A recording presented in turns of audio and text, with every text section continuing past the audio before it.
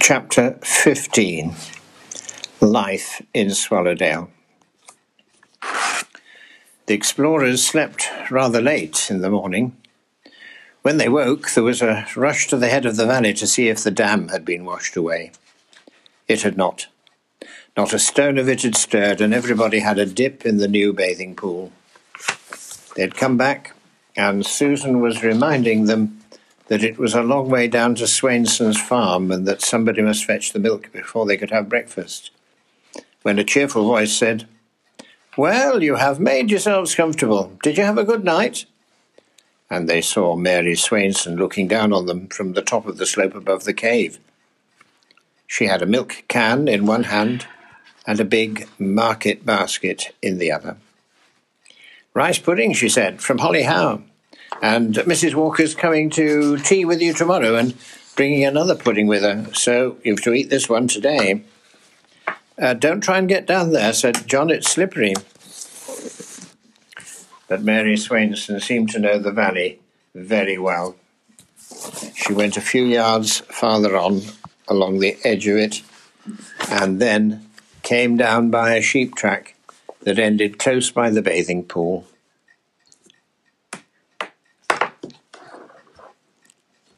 "That's a good weir you've made," she said, as John and Susan met her and took the milk can and the basket. "Slippery you may well say that rock is. Many's the pair of breeches my brothers wore out on that rock, sliding from top to bottom of it." Roger had not thought of the side of the valley from this point of view. He went off to try it, first from halfway up, and then from the top. It was a very good slide. There's a better over here," said Mary a few minutes later, pointing up the other side of the valley. "Not so steep," she added, "and not so hard on cloth." "Skin," said Roger, feeling the damage already done by 2 or 3 slides down the steep rock that hid Peter Ducks. "You come down to the farm," said Mary, "and I'll darn that. It won't be the first by a long count." "Oh, and you found the way into the cave, have you? I thought you would have when Mr. Turner looked in yesterday to say where you were. Have you been in?" "Come and look," said Susan. Nobody could mind Mary Swainson, and even Titty thought it didn't matter that she had known about the cave. John told her it was a secret now, and she promised to say nothing about it. From that moment, Mary Swainson, though she lived at the farm down below the moor and was busy from morning to night, seemed to the explorers more like an ally than a native. You could always be sure of Mary. She took a cup of tea with them that first morning, and after breakfast Roger, Susan and Titty went down with her to the farm when John went down to meet Captain Flint to begin work on the mast. Roger was down at the farm next day to be darned again. Mary darned him about twice a day until at last he was tired of the knickerbocker breaker, which, Titty said, was much the best name for it. Soon after John had left the cart track in the wood by the lake and was making his way through the trees to Hornsea Cove, he heard the noise of a handsaw. Captain Flint was there before him and was hard at work shaping the foot of the mast, making it exactly like the foot of the mast that had been broken, so that it would fit cleanly into the socket in the keelson. That was soon done. John had brought the shaping plane down from the camp in his knapsack, and now Captain Flint showed him how to use it. The plane was curved, so that it would take shavings off a rounded surface as evenly as an ordinary plane takes shavings off a plank. He had also brought down the calipers, big pincers that opened and shut and had a small screw to keep them just as much open or as much shut as you wanted. Captain Flint showed John how to measure the same distance along both masts, and then how to fix the calipers just so much open that both curved points touched the wood when they were used to measure the thickness of the old mast. Then he set to work planing down the new mast evenly all round, until it too exactly fitted between the points of the calipers. "Remember one thing," he said. "Never take off too much. If you take off too little, you can always take off a bit more. But if you take off too much, you can never put it back. They worked hard at the mast all that morning until nearly dinner time. When the others came from the farm and told of how they'd been singing choruses with old Mr. Swainson and sewing a patch into Mrs. Swainson's new patchwork quilt, and seeing pigs and calves and a foal, and the biggest tabby cat that ever was seen in the world. He follows Mary about, but she isn't going to let him come near Swallowdale. But she says he's frightened of parrots, so it wouldn't matter if he did come. And, of course, the mate invited Captain Flint to stop for dinner, and he said he would be delighted, and had indeed brought 5 pork pies from Rio and 5 fruit pies to match, which he hoped would not come amiss. He brought the parcel with these good things in it out of the shade of a bush where he had put it to keep cool, and took a fishing rod, a fishing basket, and a landing net out of his boat. He put the parcel in the basket for easy carrying. I thought of going up to Trout Tarn after dinner, he said, and I'll show you how to cast a fly. Let's all fish, said Roger. You won't do much in the tarn except with flies, said Captain Flint, but if you had a good worm or two, you'd soon get trout out of the beck. Well, we've got our fishing rods, said Roger. Well, we'll see what you can do in the way of worms, said Captain Flint. It was during that dinner in Swallowdale that Roger asked Captain Flint the question that for one reason or another he had not asked before, though it had been in his mind since the first day. Captain Flint, he began. Hello? Why did you cover up your cannon with a black sheet? To keep strangers and dust off it. A cannon's better than a sheet to keep strangers off. Didn't keep you off, did it, when you captured the houseboat and made me walk the plank? Why, I wake in the night even now thinking of the sharks. Well, we wanted you to fire it this year, but I'm not living in the houseboat just now. Why not? Captain Flint said nothing, just for a moment. Everybody was listening. At last he said, Look here, Roger. The very first minute I can, I'll be back there with a barrel of gunpowder, and you shall come and fire the thing yourself. Let's go and do it now. He can't, said Titty. It's the great-aunt. Captain Nancy said so. But she isn't going to stop forever, said Captain Flint. Trout Tarn was nearly a mile beyond Swallowdale, high on the top of the moor, a little lake lying in a hollow of rock and heather. Where the swallows saw it, they wished almost that they'd made their camp on its rocky shores. But Titty said it had no cave, and Susan said that if it was a bother bringing wood to Swallowdale, it would be miles more bother bringing it to Trout Tarn. 2 miles more bother, 1 each way, said Roger. And besides, said Susan, it would be that much further from Swainson's farm. We'd have to spend all our time fetching wood and milk. John and Captain Flint were talking of something quite different, and that was the catching of trout. And when Captain Flint sat down and began to put his tackle together, the others stopped talking to look. This was not at all like the perch fishing down on the big lake. There was no float, for one thing, no minnow, no worm. Instead, Captain Flint opened a little tin box, took 3 flies from it, and gave them to Roger to hold. What are they made of? Asked John. Feathers and silk. All small flies, said Captain Flint. It's no good fishing big ones up here. That's woodcock and orange silk. That one is dark snipe and purple, and this is a black spider, brown silk, at one of the black, shiny, burnished feathers from the neck of a cock pheasant. Best fly of the lot on a hot day up here, and the easiest to tie. "Did you make them yourself?" asked John. "Of course I did," said Captain Flint. "Can we have a fly to fish with?" asked Titty. "Roger's got his rod." "No good, able seaman. You can't throw a fly with a perch rod, and you'll frighten the trout away if you chuck a big red float at them. If you've got a good lot of worms, you could catch some in the beck." "We've only got one worm," said Roger, "but he's a beauty." "Well, see what you can do with him in the beck," said Captain Flint, who was himself impatient to be fishing, while the wind rippled the surface of the tarn. "Come on, John. Keep well out of the way, Mr. Mate, and keep the others clear. We don't want to hook an explorer instead of a trout."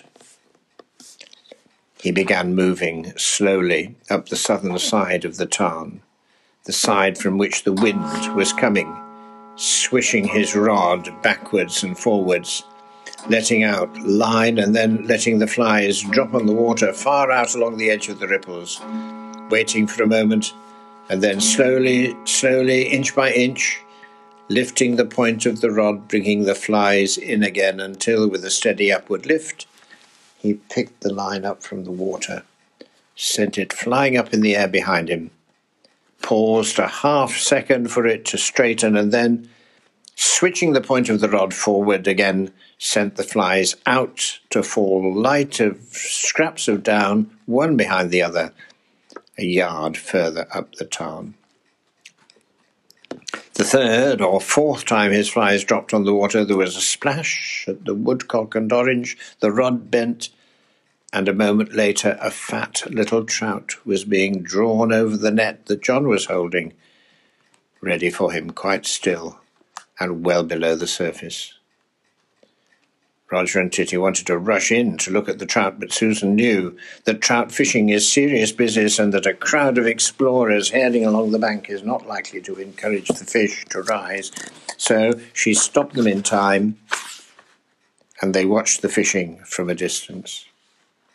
Then Captain Flint gave John the rod, and for a minute or two John tried to make the line straighten high in the air behind him, and then shoot forward, unrolling itself until once more it straightened out, this time in front of him and well above the water, so that the flies should drop like snowflakes. "Up now, pause, forward again," Captain Flint was saying. "Aim about 2 feet above the water. Don't take the rod too far back, no need for force. Make the tip of the rod do the work. Look here, let me hold your hand and show you the way to do it. Now then."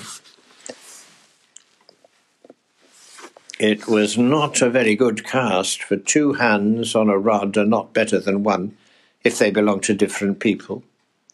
Still, the flies did, at last, go out, instead of landing in a mess only a yard or 2 from the shore. There was a splash. John struck. The flies flew back over his head and caught in the heather behind him. Captain Flint crawled back and freed them. "I say, that was a trout, wasn't it?" said John. "Of course it was. Try again in the same place. Steady. Remember not to hurry when the line is behind you. It'll be all right if the point of your rod didn't go too far back. There he is. Got him. Well done." And presently Captain Flint was holding the net while Roger pulled his first trout over it when Captain Flint lifted it out. This was too much for Roger. "Let's go and fish too," he said, opening the tobacco tin in which he had his worm. "The tarn is crammed with fish. Look at the way they're pulling them out. 2 already." "We haven't got any flies," said Titty. "Yes, but what a worm," said Roger. "He's the best worm I ever caught." Captain Flint said we'd better try him in the beck, said Titty. "The beck's not big enough," said Roger. They left Susan and turned back towards the place at which the beck flowed out of the tarn. Susan slowly followed the fly fishers. "We'll fish here," said Roger. "It's a lovely place for a float." He and Roger were crawling round the edge of a little bay where the rock fell steeply into dark water. Together they put up Roger's perch rod. Together, not without some awful difficulties, they put the giant worm on the perch hook. They pulled the float up the line so that the worm would be deep in the water. Then Roger swung the worm and float out from the rock. They tugged a lot more line off the reel. The red float moved by wind or the slight current, moved away from the shore and stopped when the line would let it go no further. Roger held the rod, and Titty stood beside him watching it. But the red float moved no more. They sat down to it. Then Roger gave the rod to Titty.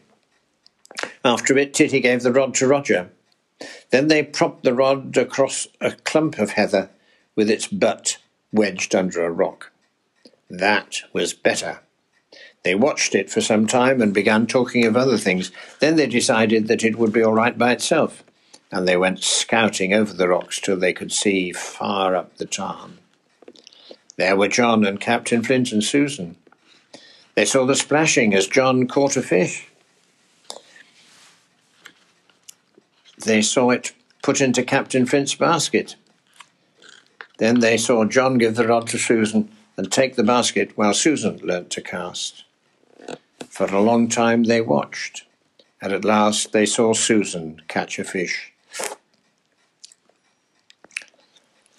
Perhaps he'd have let us fish too if we'd gone on. They looked back down into their little bay. I can't see our float, said Titty.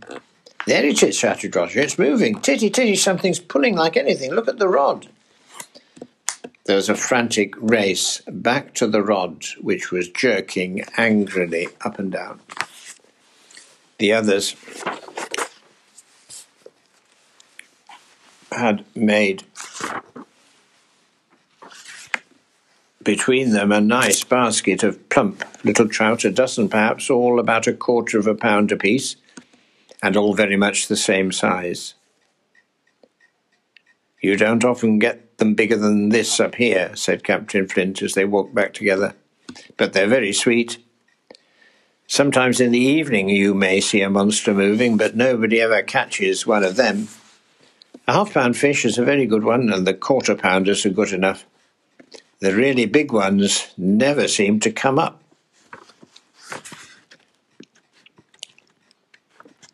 What's the matter with Roger? Said Susan suddenly. They heard Titty's voice, shrill and desperate. Help! Help! They're all right, said John. They're both there, but what on earth are they doing? Help! Help! Shrilled Titty. They've got a fish! Shouted Captain Flint. Hang on to the rod, John.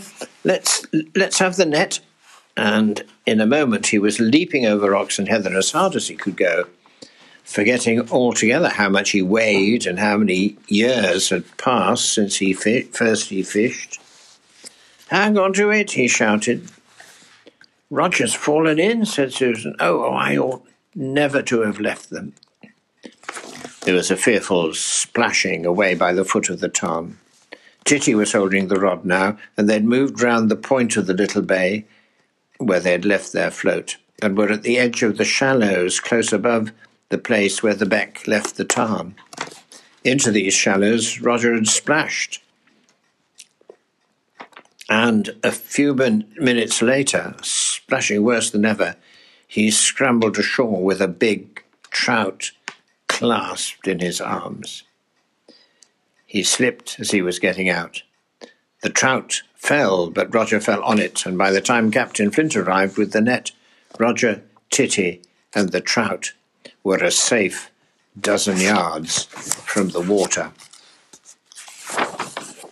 He's 2 pounds if he's an ounce, said Captain Flint. You've got one of the grandfathers, beaten the lot of us, float, tackle and all. Titty and Roger's big fish was far too big to go in the basket. They carried it between them in Captain Flint's landing net. Isn't it a pity Mother isn't coming to tea today, said Titty. She ought to see it, said Captain Flint, and in the end they sent it to Holly Howe. Captain Flint was to leave it there on his way up the lake. Very soon after tea, he was off. I don't want to be late, he said. Those two pirates were 20 minutes late for lunch yesterday. They ran into a calm, not their fault, but their mother hadn't heard the last of it when I ran away this morning. Ran away, said Titty. Well, hurried, said Captain Flint. I had to be down here early if we were going to get going with the new mast. Will the Amazons be coming tomorrow? Asked Susan. Don't tell us if they're going to make their surprise attack, said John. From what I heard, I don't think they'll be able to get away. No, I'm sure they won't be here tomorrow, but I'll do my best for them the day after that. Perhaps it's a good thing they can't come tomorrow, said John. There's a lot to do on the mast. They don't think it's a good thing, said Captain Flint. I think it's horrid that they can't come, said Titty. So do I, said Captain Flint, but it can't be helped. The big trout was wrapped in bracken, together with a bit of paper on which Titty had written, Mother, with love from Titty and Roger. And Roger had written, We caught it ourselves. For a moment, indeed, he found it hard to say goodbye to the fish and to see its rounded, spotted sides for the last time. But after all, Mother was going to have it for supper, probably, and Captain Flint could not wait. Roger took a last look and then held the bracken leaves together while Captain Flint made a neat lacing round them with string so that the big trout made a very handsome parcel. Captain Flint left the rod and flies, a cast or two, and the net and basket for John and Susan to look after, and they were carefully stored in Peter Duck's. Don't waste time fishing the tarn unless there's a good southerly wind like today's, he said as he went off. You'll probably do much better in the beck. There was a little gloom that evening at the thought of the native trouble that was bothering the Amazons, but it was difficult to think of fish and trouble at the same time, and Susan had more helpers than she needed when she was cleaning the little trout for supper. Each fish was admired, though no one could be sure which was John's first fish and which one was Susan's. I wish we'd caught some of them, said Roger, but John said he was a greedy little beast, seeing that he and Titty between them had caught a trout nearly as big as all the others put together. The sizzling and spitting of the boiling butter as Susan fried the trout in batches over the campfire reminded them of last year's perch fishing. For the next 2 days, Roger could think of very little but trout. He spent that evening between supper and bed, partly in sliding down the Knickerbocker breaker, and partly in turning over the loose stones at the side of the beck looking for worms, and mostly finding ants. Next morning, after going down with Susan for the milk and being darned, he went up again to Trout Tarn and tried to tempt another monster, but caught nothing, but gave it up when he found that Titty, fishing the little pools of the beck just below the tarn, and using the less important worms, had caught 4 little trout in a way that John had showed her before going down to work on the mast.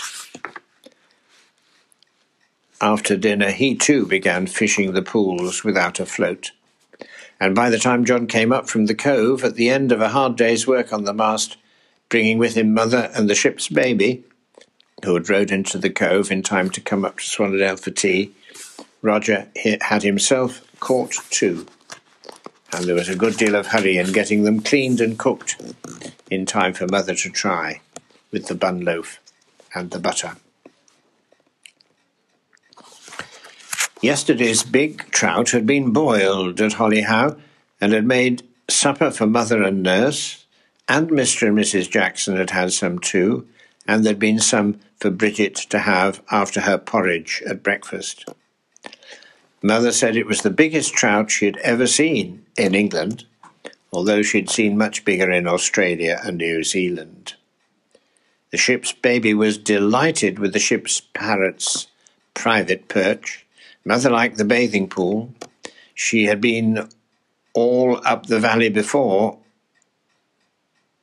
At last, they showed her its secret and pulled aside the heather from the doorway and gave her Susan's torch and told her to go in and see Peter Duck's cave.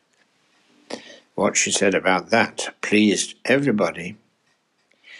Any explorer would be glad if he'd found a cave like that. This pleased Titty and Roger. It's very neat and well-kept larder. This pleased Susan. It wants nothing but a stone table. John at once decided he would make one. And what a place to hide in. This pleased all of them, but no sleeping in it. Susan explained that nobody was going to sleep in it except the parrot. And Peter Duck, said Titty. Of course, said Mother. Hello, what's this? Ben gun? She was looking at a patch of wall lit by Susan's torch. The very patch on which Captain Flint had carved the name Ben Gunn so many years before. Another name had been added underneath the first, and a bracket joined the two. You see, Ben Gunn belongs to Captain Flint, and Peter Duck is ours, said Titty. The others peered at the wall. This is what they read. Ben Gunn, Peter Duck, partners. The letters were not all the same size, nor were they very straight. But it would have been hard to do better working with a knife by the light of a candle lantern. But when did you do it? Asked Susan. When you and Roger went for the milk this morning, said Titty, and John had gone up to the Watchtower Rock. The Watchtower Rock, said Mother. What's that? And they took her up there. And she lifted the ship's baby up to John and then climbed up herself and looked back over the lake to Hollyhow, far down below, and up over the moor to the big hills. They told her which of them was Kanchenjunga and how someday they were going to join the Amazons and climb that mountain together.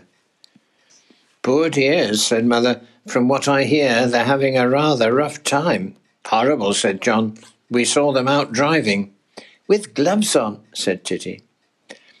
What's the great-aunt really like? Asked Susan. Didn't she come to tea to make friends the day after we sailed away to Wildcat Island, said Titty. I wouldn't say she came to make friends, said Mother. It was a curiosity call.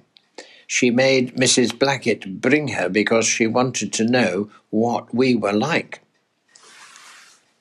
But didn't she make friends when she saw how nice you are? Mother laughed. Perhaps she didn't think so. She would say no more about the great-aunt, and all the rest of the time she was up on the Watchtower Rock and at tea in Swallowdale and on the way down to the cove when all the explorers went with her to see her safely through the jungle. And she talked about fishing and about caves and camping in the Australian bush where there were much worse snakes than adders. All the same, as they climbed through the woods on the way back to the camp that evening, Titty said to John, Mother doesn't like her either. No, said John, I'm sure she doesn't. Anyway, perhaps the Amazons will manage to get away from her tomorrow and make the attack on Swallowdale. Next day, almost sure that the attack would come, John waited most of the morning in Swallowdale or on the Watchtower Rock. Titty and Roger were sent for the milk by themselves and told not to be a minute longer than they could help for fear the attack would come while they were away. Later on, Susan said she must have some more wood, and while 3 of the explorers were gathering wood, one was waiting on the Watchtower Rock to signal to them in case of need.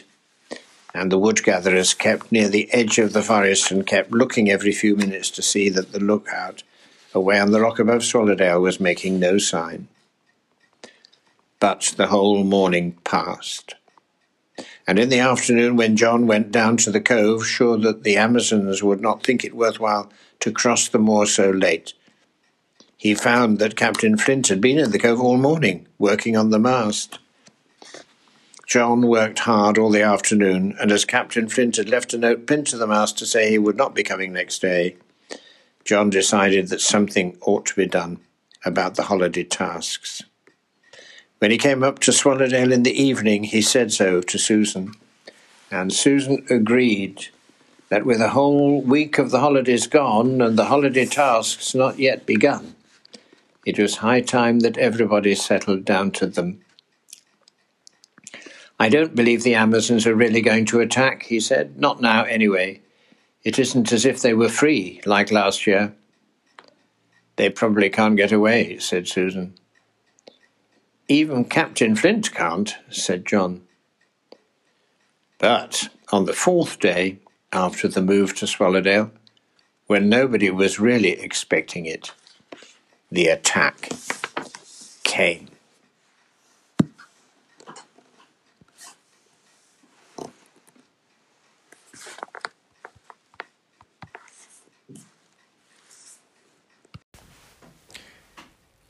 Chapter 16, Surprise Attack.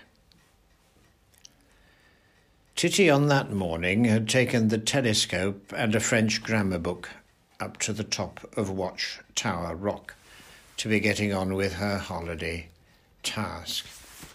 Sometimes she swept the horizon with the telescope, and then, as nothing was moving but the sheep, she put the telescope down and had another go at the book. She had a pretty firm hold on j'ai, tu as, il a, but was still muddled with avait and aviez and avait, and lost hope altogether when it came to oi, oit, oim and oirnt. Roger, who had no holiday task to bother about and had wanted Titty to come fishing with him, was looking very carefully for adders. Presently he tired of that, climbed to the top of the watchtower and threw himself down beside Titty. He picked up the telescope and looked away over the moor to the north, and then away to the northeast over the woods and across the lake to Rio and Hollyhow. He watched a steamer till he could see it no more, and then slowly swung the telescope back towards the north, looking at the farther edge of the moorland where it dropped down towards the invisible valley of the Amazon River. "Hello," he said. "Shut up," said Titty. "There's nothing there. Joy, tu, oi, il, oi." "But there is," said Roger. "Nous oim, vous, botheration, Roger, now I've lost the page." "It's a red cap," said Roger, "like a red spider moving very fast." Titty took the telescope, and a moment later the French verbs had lost their chance for that day. "It's Nancy," he said, "or Peggy. Yes, there's another, 2 red caps. They're a long way apart. They must be crawling too, keeping low in the bracken. What donkeys not to take their red caps off. Come on, Roger, don't stand up. Wriggle backwards to the edge and then let yourself down. I'll go first. They'll be watching. Don't let them see that we've spotted them. Lucky we've not got red caps." "One more look," said Roger.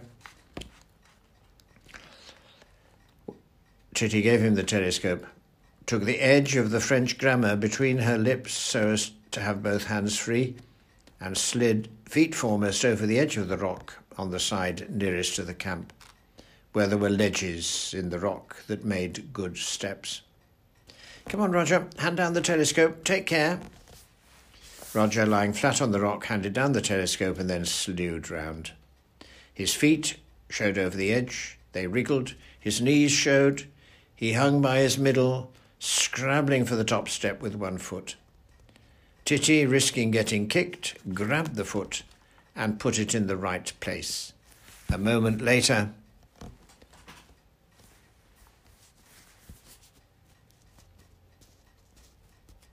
Roger was safely on the ground. "Keep the rock between us and them," said Titty, "and be quick. We must catch John before he goes." up to the tarn to do algebra, and Susan was going too. They dodged through the heather, and in a minute or two were over the edge and scrambling and sliding down into Swallowdale. Then they picked themselves up and ran towards the tents. John, with an algebra book lying open on the ground beside him, was just knotting 3 flies on a cast. The rod was ready, propped up against the rocks by the door of Peter Duck's cave. Susan, with an exercise book and a pencil, was busy with geography, and at the same time keeping half an eye on the saucepan. John had suggested that it would be a good thing to serve out rations of hard-boiled eggs, and the water in the saucepan was very slow in boiling. "Quick, quick," said Titty, "they're coming, over the moor." "We've seen them," squeaked Roger. "Both of them. I saw their red caps. They're trying not to be seen." "How far away are they?" John quickly wound up the cast on his hand and put it back in the basket with the rest of the fishing tackle. "Right away on the edge of the moor." "I wonder if there's really time. It would be silly to let them catch us half in and half out." "They're a long way off," said Titty. "I'm sure we can do it." "Well, you two start away with your tents, and the mate and I'll scout. Then, if there isn't time, we could easily put your tents up again in a minute or two." "Come on, Roger, I'll race you," said Titty. "You say strike tents when you're ready to begin, and then we'll both do it together." Susan and John hurried up the steep side of Swallowdale and disappeared, while Roger and Titty flung themselves upon their tents, loosened guy ropes, jerked up tent pegs, took the little bamboo poles to pieces and folded up the pale, cream-coloured canvas. They rolled up their sleeping bags and then, folding their ground sheets once across, wrapped tent and sleeping bags and poles together, put each set of tent pegs in its little canvas sack and stuffed each little sack into the middle of the bundle to which it belonged. Titty would have been ready first, but she left a peg out and had to dig for the little sack to put it in. They were both sitting breathless on top of their bundles when John and Susan came crawling over the edge of the valley and hurried down to the camp. "We'll do it all right," said Captain John, quickly taking the fishing rod to pieces, "but there's not much time to spare." "All right, Mr. Mate, I'll do both tents if you can deal with the cooking things. What about the parrot, A.B.?" "He'll not say a word," said the able seaman. "We'll put his cover on his cage to make sure. You won't mind, will you, Polly?" 10 minutes later, the camp in Swallowdale was as if it had never been, or at least as if it had been long ago deserted. Nothing but the blackened stones of Susan's fireplace showed that human beings had, at one time or another, had a fire there. Susan had been chosen to have a last look round. The others could count on her to notice anything that had been forgotten. She found a bathing towel spread over a clump of heather to dry, and she picked it up but couldn't find anything else. A loudish whisper came from behind her. "Hurry up!" The mate looked once more up and down the deserted valley and then joined the others in Peter Duck's cave. The moment she was inside, John pulled into place the last of the big clumps of heather that disguised the doorway. In the cave, a candle lantern had been lit and was standing on the narrow, uneven shelf that ran across one of the rocky walls. Titty and Roger, already holding their breath, were sitting on their bundles close under the lantern. The tin boxes with the stores were neatly piled beside the woodstack, and on the top of the woodstack was the parrot's cage, covered with its dark blue cloth. As the mate's eyes grew accustomed to the dim, flickering candlelight, she saw that Titty had arranged the cooking things in a neat row, and that the fishing rods, which had been propped against the woodstack when she went out, were standing up in a corner, out of everybody's way. "Peter Duck's enjoying this like anything," said Titty. "He says it's just what his cave is meant for." "Mr. Mate," said Captain John, turning round from the low and narrow slit of a doorway, "that was very good work all round. You have a very smart crew. Serve out a ration of chocolate." "No need, Roger," said the mate. "Don't move. Don't touch the lantern. I put a lot of chocolate out on purpose. It's on the top of the tins." Voices sounded somehow hollow in the cave. "Thank you," whispered by one or other as the chocolate went round. And that seemed to the one who whispered it as if it had been whispered by someone else. And when the half-empty biscuit box slipped and fell on the stone floor of the cave, it startled everybody like an explosion. "Shh! Shh!" said John. "They might be quite near by now." They were coming fast, though they were keeping low down in the heather and bracken as they could. They didn't know we'd seen them. "Listen," said Susan. In the cave, it seemed almost as if nothing outside could be heard except the noise of the stream. John lay down on the ground with his head on the threshold, hidden by the heather in the doorway. The others saw his hand signalling back to them for silence. For some minutes there was not a sound, except that once the parrot scraped his beak on his perch. Then suddenly outside there was a long, shrill whistle that was heard not only by John but by everybody else. It sounded as if it came from just overhead. Then another whistle shrilled, this time from the other side of the valley. Then there were yells of "Amazons forever!" from two different directions. The noise of stones slipping, the noise of scrambling feet, and then, once more, a long silence, broken at last by the voice of Captain Nancy, quite close to the mouth of the cave. "Shiver my timbers, but where are they?" "They must have gone," came the voice of Peggy. Both voices were puzzled and doubtful. "Didn't you say you saw someone on their watchtower?" "I thought I did. But the whole camp's gone. They've shifted." "Perhaps they've got in a row too." Inside the cave nobody breathed, except the parrot. Nancy's voice came again with the noise of a stone dropping on stones. "No, they can't have been gone long. These stones are hot. Susan's had a fire here and cleared it away in a hurry. There's a burnt stick in the beck. No ashes in the fireplace, and yet the stones are too hot to touch. They've thrown the embers in the beck. Yes, there's another burnt stick. They must have seen us, put the fire out and sloped." "I'd have seen them if they'd tried to get down to Horseshoe Cove. I couldn't have helped seeing them unless they went long ago, because all the time I was working round I could see the place where the beck drops into the woods."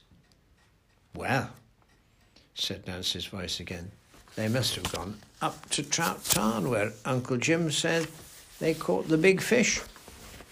They could have done that without being seen if they crept along the beck. But with all their tents and everything, it's a rum go. Shiver my timbers if it isn't." John had been scribbling on a bit of paper. Without moving from his place, lying close to the very mouth of the cave, he passed the scrap of paper back and waved it behind him. Susan took it quietly and read it in the light of the candle. "Can you make the parrot say something?" Susan showed it to Titty, and Titty, moving on tiptoe, lifted the parrot's cave off the wood stack and took it to the mouth of the cave.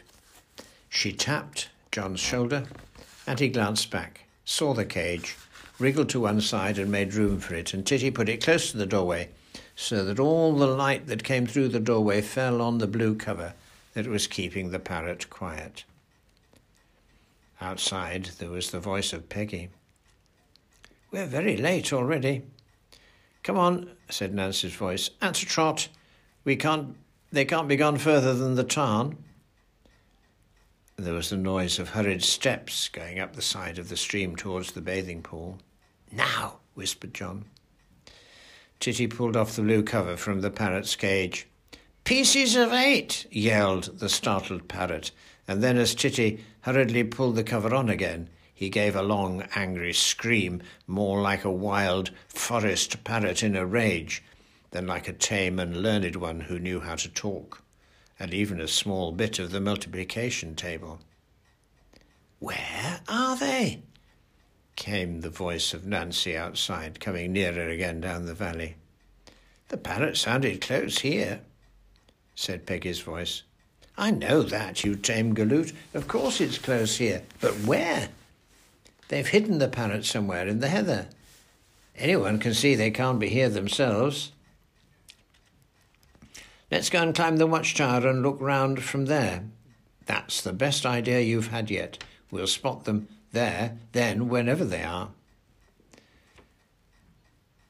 There was a splash as someone slipped in crossing the stream, and then the clattering of the loose screes as the Amazons ran up the farther side of the valley. Just for a moment, John waited. Then he cautiously moved the heather and peeped out. "All clear," he said. "Come on, quick." A moment later, everybody was blinking in the sunshine outside. "Half a minute," said Susan. "I've forgotten the sticks." She dived into the cave again and came out with a handful of firewood and a bundle of the dry leaves she used for kindling. John put the clumps of heather back into place behind her. "I've got the matches," he said. Susan hurried across the fireplace and in a moment had her fire ready for lighting. The others settled round the fireplace as if they'd been lying there all day. Susan lit the dry leaves. Smoke poured up. Titty pulled the cover once more off the parrot's cage, and the parrot made up for lost time by a long series of shrieks and all the words it could remember. Pretty Polly, pieces of 8, 2, twice, Polly, 2, 2, 2, and then shrieked again. The puzzled faces of the Amazons looked down into Swallowdale from the edge of the valley.